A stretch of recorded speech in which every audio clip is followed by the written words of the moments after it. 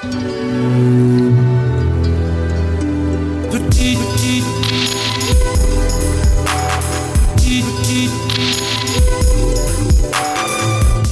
defense attorney Larry Krasner was elected District Attorney of Philadelphia in 2017, and since his tenure began, he has made significant changes to how the office runs.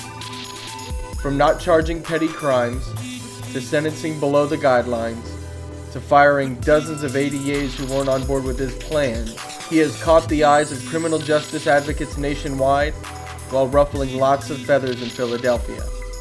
Some say he's gone too far, some say he hasn't gone far enough. He sat down with us when he came to UT to recruit new employees to carry out his vision.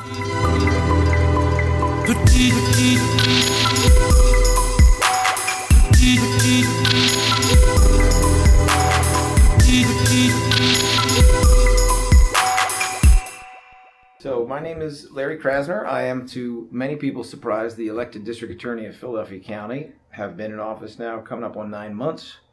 And I am here with a top member of the team. And my name is Patricia Cummings, and I am working with Larry. I'm from Austin, worked in Austin most of my career, and I am running the Conviction Integrity Unit and the Special Investigations Unit for Larry in Philadelphia. All right. And to give people an idea of why your election, Mr. Krasner, has been so important, I'm going to just list off some of the policy changes that were released in a memo to the office, and we can talk about them from there. Line prosecutors don't charge marijuana possession or buying from a person, theft under $500 without priors, prostitution for people with less than 3 convictions, PWID marijuana and DUI gets diverted where available, and departures from that policy go up to the unit supervisor and then up to you to be approved. Sentencing at the bottom of the guidelines for nonviolent offenses. So how has that worked? What have the results been that you've seen so far? So what we have in Philly and many other places is a bloated system. You have far too many people who are being brought into the criminal justice system, charged with more than they should, sometimes charged with something when they should not, as in the case of possession of marijuana. Those charges are a waste of time. And what you then, of course, have is too many people being given permanent criminal records that disable them from participating in the economy, being able to get student loans, buy homes, etc. So we are all about reducing mass incarceration, which also means reducing mass supervision, which also means looking at all the steps along the way that get you there. It starts at the very beginning with charging. Drastic overcharging has been the practice. We're changing that. It starts with refusing to divert. It starts with having a win-at-all-cost attitude as opposed to the attitude required by your oath, which is to seek justice. So I could get into all the details on many of these specifics, but what we're talking about is slimming down a criminal justice system because we have a money fire going on in criminal justice, and we have taken all of these resources away from a safety net that actually makes society whole. And by safety net, I mean things as simple as public schools. I went to public schools, and when I went to public schools, there was a class size that was reasonable. I got a great education. In Philadelphia right now, you got 35 kids in a class. I mean, that's ridiculous. It is ridiculous. And we have only half the kids coming out of high school with a degree. That is also ridiculous. This is how you build a city to fail.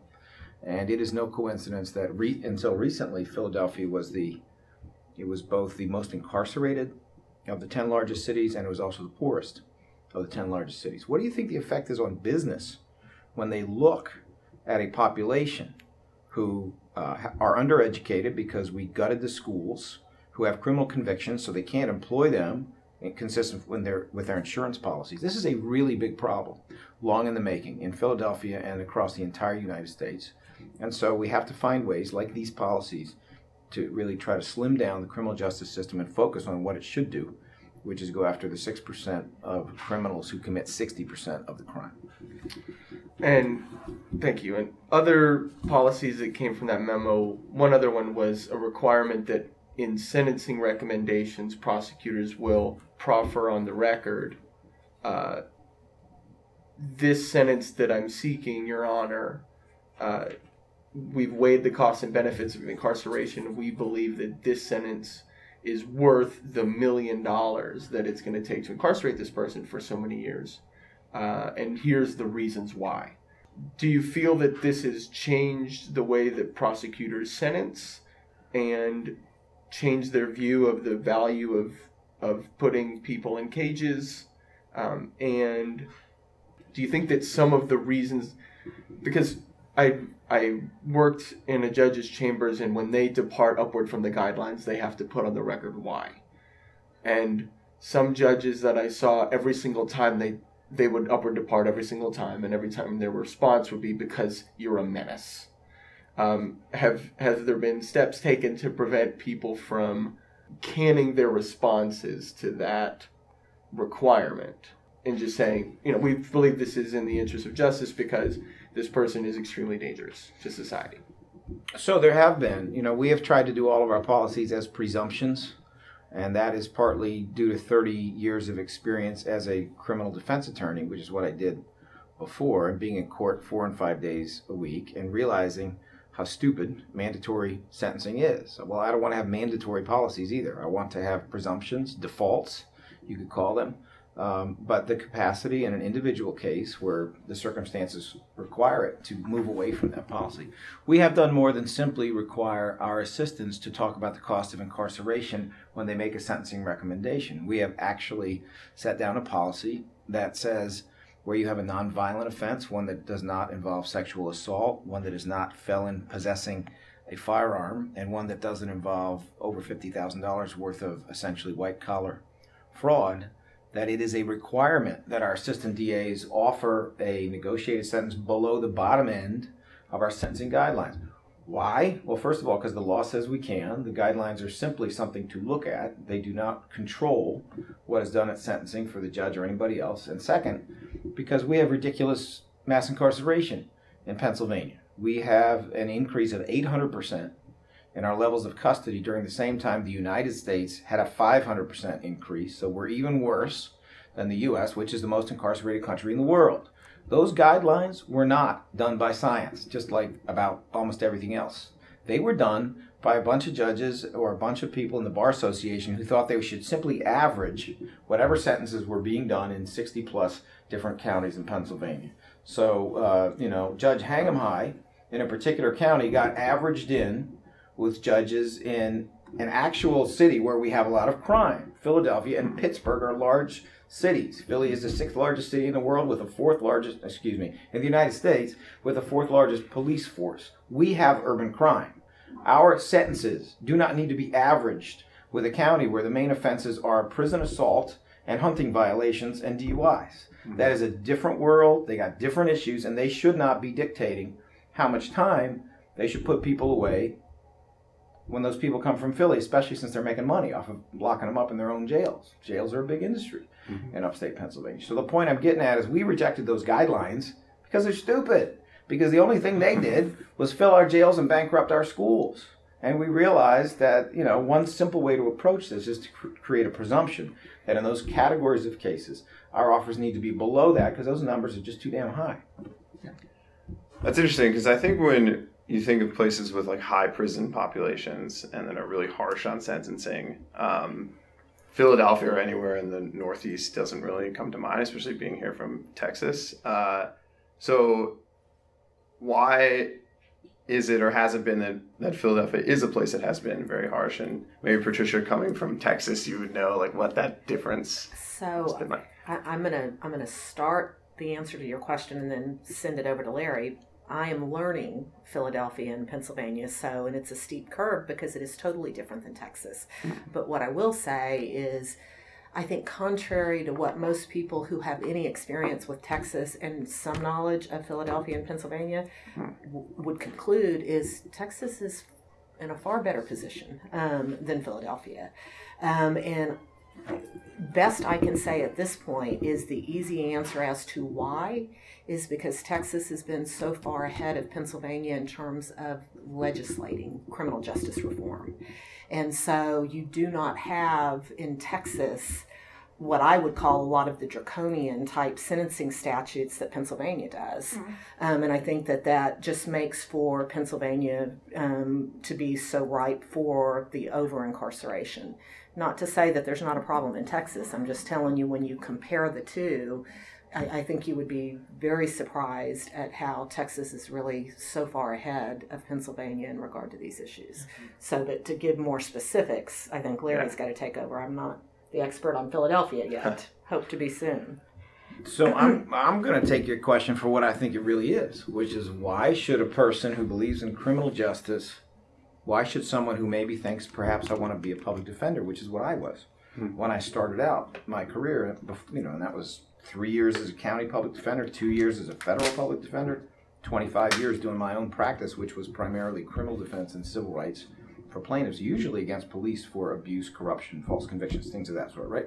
Why should a person like that want to be a progressive prosecutor in Philadelphia? And the answer is because there is so much work to be done. On the one hand, it's really not so different than, Brian Stevenson going into the South as a 1L and ending up running EJI for all those years. The reason he did it is there's so much work to be done. It's so important to do it. The thing that's different about Philly is it's a wonderful place to live with a progressive population, where you have a criminal justice system that is stuck in Alabama in 1954. So there's not only wonderful work to do, but it's kind of nice to go home and not find yourself surrounded by people who are hostile to your mission. But, if you actually look at Pennsylvania, it had more juvenile lifers than any other state in the country, which meant it had more than any country in the world.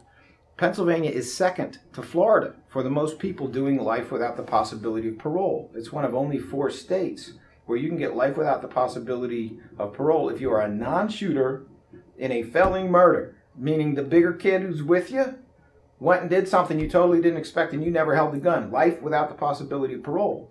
According to Vinnie Schiraldi, who was the former chief probation officer for the city of New York and is now at the Justice Lab at Columbia Law School, Pennsylvania is the worst state in the United States for excessive parole, an issue that has drawn some attention around, the Meek Mill case.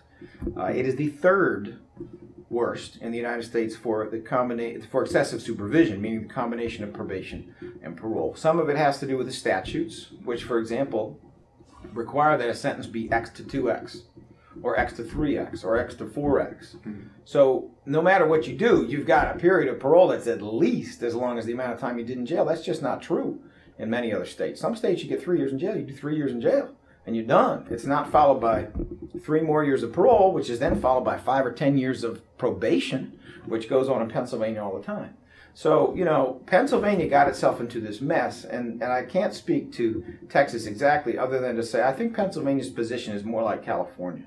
People think of California as being some kind of a hippie haven, but for those of us who actually live there, which I have, it is 2 blue dots in a big red sea.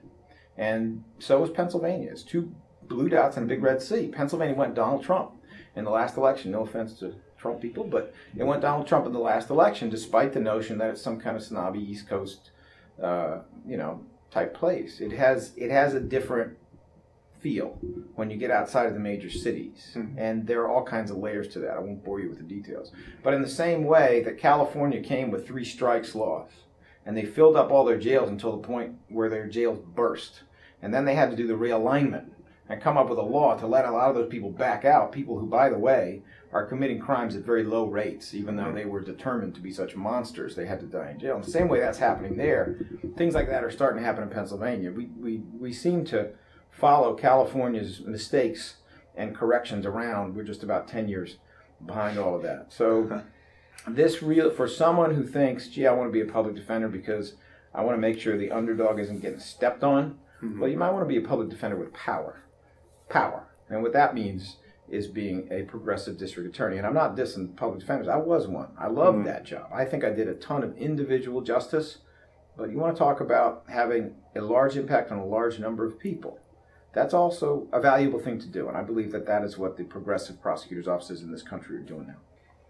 On the topic of supervision and probation, your office was recently in the news for refusing to go forward with a Daisy Cates motion. And a Daisy Cates motion is basically where the the DA brings the probation violation to court before the charge or before the going to trial on the conduct itself. Can you talk about why a judge might prefer that the probation violation come first, why it historically has come first, and the policy that your office has which cuts against that? So some of that is correct. Daisy Cates is the name of a case in Pennsylvania that says where there is no conviction, if you can prove during a violation hearing to a judge that the crime occurred, then you can still have a violation based upon that. It is almost never done. In fact, I don't know that in 30 years I've ever seen it done before the trial. What is the point? Why not wait until the trial? And if there is a conviction, then you actually have a finding beyond a reasonable doubt, and you proceed on that direct violation. I have seen it done where there was no conviction. For example, the witnesses just wouldn't show up and the case got dropped, but people felt strongly that the crime had occurred. I've seen it done. I am not going to speak of this judge in particular because I've made a commitment, and I think it's very important, to respect the independence of the judiciary and not to bully them in the press. It's led to a lot of really long sentences, having this dynamic where DAs can bully judges and the judges are not ethically permitted to respond in the press. So I'm not going to speak about the specific judge. But I am going to say this, in the same way that we are respecting the independence of the judiciary, we understand they will not always agree with us. What occurred in this case is an invasion of the independence of the prosecution. A lot of judges, and again, I'm not speaking specifically of this one, are ex-prosecutors. A lot of them are used to a form of prosecution that got us to mass incarceration and giant death rows of people who are never executed. That's what they did. And a lot of them sat on the bench, and while they were on the bench, they gave us these incredibly long sentences and long periods of supervisions. Well, some of them are not happy that an overwhelming number of voters in the biggest landslide in the last 20 years in Philadelphia elected a progressive DA who's going a different direction. And some of them think that if the DA's office says we are not going to do a Daisy Cates hearing, we don't think Daisy Cates is right in this particular case. They think it's their job to decide what should be prosecuted. So what actually occurred, and this is all public record, I'm not giving away secrets, what actually occurred is that my office said, no, we will not do a Daisy Cates hearing. That is our decision. It is our prosecutorial discretion to decide it. And the judge said, well, then you're fired. I am firing the Philadelphia District Attorney's Office, and I am appointing an independent prosecutor who happened to be a defense attorney to go ahead and do this. And then she essentially ordered that person not to make his own decision either and to do it. Every state has different laws, but what is crystal clear is that is a drastic invasion of the decision-making that lies with the elected prosecutor in the county. And so, what we are seeing at this point is that the Daisy Cates hearing has not been carried out. I don't want to go too far since some things are pending, but we are very, very confident that there is no legal basis whatsoever for judges thinking that they can fire the DA's office and be prosecutors whenever they feel like it, and they can prosecute cases that they're going to decide themselves. That doesn't work. Frankly, I think there was really a lot of shock on the part of many other judges who are well aware that this is not okay. So the Conviction Integrity Unit, what does that office feel like its responsibility is within the criminal justice system? Is it more finding these wrongful convictions and overturning them, or is it more like a deterrent to the types of prosecution that led to those in the first place? So I think it's basically three things, although you've given me two options. I'm going to say it's two, but I'm going to add one to it. I think first and foremost, it is to review cases to determine if wrongful convictions occurred. And if in fact they did, it's to ethically and legally do whatever is possible to fix that, to undo it. But in order to get there, you first have to understand that doing that kind of work is a huge effort to try to change the culture in a prosecutor's office. And quite frankly, I think it goes beyond just changing the culture in a prosecutor's office, but it's also changing the culture in the criminal justice system. Because I think all too often prosecutors specifically, and lawyers in general, don't want to look back. They don't want to admit that the system can get it wrong. Mm-hmm. So I think that you've got to be completely aware that the first goal of what we're trying to accomplish requires a recognition that the changing of the culture is necessary in order to be successful with the first one. Mm-hmm.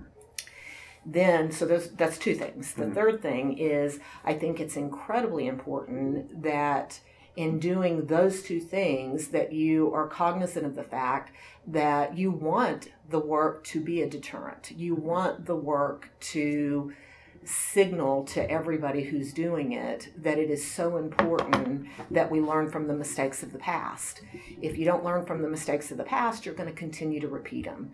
And so now that we know, we've had many years of looking at wrongful convictions and studying them. Now that we know what the leading contributors are, I think we've got an obligation to make sure that within the prosecutor's office, that prosecutors are educated about those things and that they do everything they can to make sure that they don't let it happen, so you catch it up front.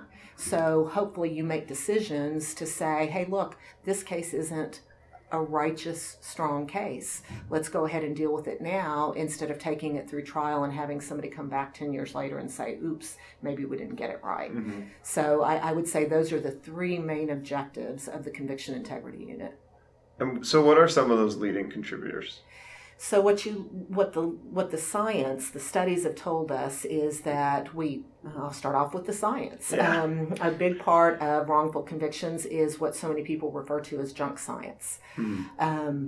Philadelphia is interesting in that regard, very different than Texas, at least my experience in Texas, because in Philadelphia, it just seems that the way cases were prosecuted for so long, there wasn't that much reliance on science per se. Instead, convictions were mainly obtained on confessions. And of course, there is the strong component of eyewitness identifications. And of course, that's another problem with wrongful convictions. But so you look at science as a leading contributor, you look at what most people would call government misconduct, and that could either be prosecutorial misconduct or it could be police misconduct. That's a significant contributor. Eyewitness identifications. And so essentially you've got those categories. And if you look at the statistics, if you're interested, just go onto the National Registry of Exonerations website and it'll have the breakdown. You'll be able to look at all of those factors in exonerations in general, but you'll also be able to see the factors broken out in what we call the DNA exonerations. So I think it's helpful to kind of look at both categories because some people are going to put more stock in the DNA exonerations rather than just exonerations in general. If someone is working in the Philadelphia DA office, should a public defender or a defense attorney in Philadelphia assume that, because they work there and have chosen to work there and comported themselves in a way that keeps their jobs, that they're on board with these ideas, that they're on board with toning down at first and eliminating at second mass incarceration? And are there people that are deciding to be prosecuted? We're actually in an interview room where very shortly people will be interviewing for the Philly DA office. And I'm interviewing you and you don't even know it. Yeah, we have our resumes right here. And so are people deciding to be prosecutors but only if they get to work for Mark Gonzalez or Larry Krasner? I think that exactly the people we are looking for are the ones who are saying, I'll work for Kim Fox, I'll work for George Gascon in San Francisco, I'll work for Eric Gonzalez in Brooklyn, I'll work for Mark Gonzalez in Corpus Christi. I think those are exactly the people we are looking for. We're looking for people who could see themselves as being public defenders, but also, I hate to say it, I know I'm dealing with young folks in law school, but also understand that some people got to go to jail. I think that that's what we're looking for. We're not looking for people who have been watching reruns of Law and Order their whole life and are just dying to give a life sentence for retail theft. I don't want those people. But we also obviously would be in a bad spot if we hired people who think that no one should ever go to jail and that Charles Manson should be at home right now and it's terrible he did time, right? So we are looking for people who are super talented, super hardworking, and have a great big moral compass. There has been a problem with moral compasses in Philly. I don't know if it's the magnetism or the compass, but there has been a problem. And that's how you get situations where you have exonerations, you have serious issues with corruption, and so on that need to be corrected. Should defenders assume that they're going to feel the same way as prosecutors? Not all the time. I mean, there's different ethical obligations. A defender's obligation, which I know well from having been one, is to zealously represent your client without lying, cheating, or stealing. It is not your function to get at the truth. It is a prosecutor's function and ethical requirement to seek justice. And sometimes that means proving that that person actually did it and coming with whatever is an appropriate sentence after a conviction, right? So those are separate ethical obligations. The prosecutor's obligation, largely ignored, is almost a judicial obligation. It's to be the first filter for what the judiciary ideally would do or a jury would do. It's to get at the truth, and that's just a different obligation. So no, there will be occasions when great public defenders are going to represent someone who's guilty as hell, and they're going to do it without lying, cheating, and stealing. They're going to try to get away from the truth, and that's what they're supposed to do, as long as they don't lie, cheat, and steal. And at the same time, you could have that same person switch jobs, be the prosecutor in the same case, but due to that different ethical obligation, they're going to push pretty hard towards what is the truth in that particular case. They both deserve to be respected. They both are doing a wonderful job as professionals. They're both complying with their ethical requirements, but they're not always going to agree. I wanted to ask a question that, you touched on it a little bit with being a blue dot inside of a, red state. I think we have that in Austin pretty heavily. You think so? Yeah. I was, just the racial disparities in the jail population here in Austin are crazy. Not something that you would say is like reflective of the values that Austin purports to give out and what people think of Austin and the rest of the country. So is it harder to bring attention to a problem as large as mass incarceration in a city that thinks of itself already as kind of liberal and progressive? Has it been difficult to overcome that hurdle? Yeah. So I want to hear from Patricia first on this one, if that's okay, because she's the Austin hometowner, and then I'll jump in. Okay. So I think that's an absolutely fascinating question, and I think I can answer it now differently than I would have answered it 8 months ago before I started working for Larry. And I've heard him talk about this kind of in a general sense and not specific to Philadelphia and Austin, but this is what I think the answer is. I think that for too long we have had cities that are progressive and liberal, but when you start kind of breaking it down, the progressive attitude and the liberal attitude is about almost everything other than criminal justice. And that is, it's just too easy to deal with criminal justice with fear tactics, right? So whether it's the police department or the prosecutor, I've been in Austin, went to school here in 1984, so I've watched it for a long time, and I've known there were DAs in Travis County that were liberal Democrats, but I also know that they were tough prosecutors, and they, I think at times, worked on the fear of, my job is to lock people up. Right. And if I do not lock people up, I'm not going to keep my job. So I just think that is the problem. And I know just from being here recently for elections, I know that there is an effort to try to change that. But I'll tell you, with what Larry's doing in Philadelphia, Larry is far ahead of what I'm seeing happen in Austin. And he's got a tough job ahead of him. And it's interesting because I also pay attention to the news in Philadelphia and how people are reacting in Philadelphia to some of the things Larry's doing, and then the news nationally.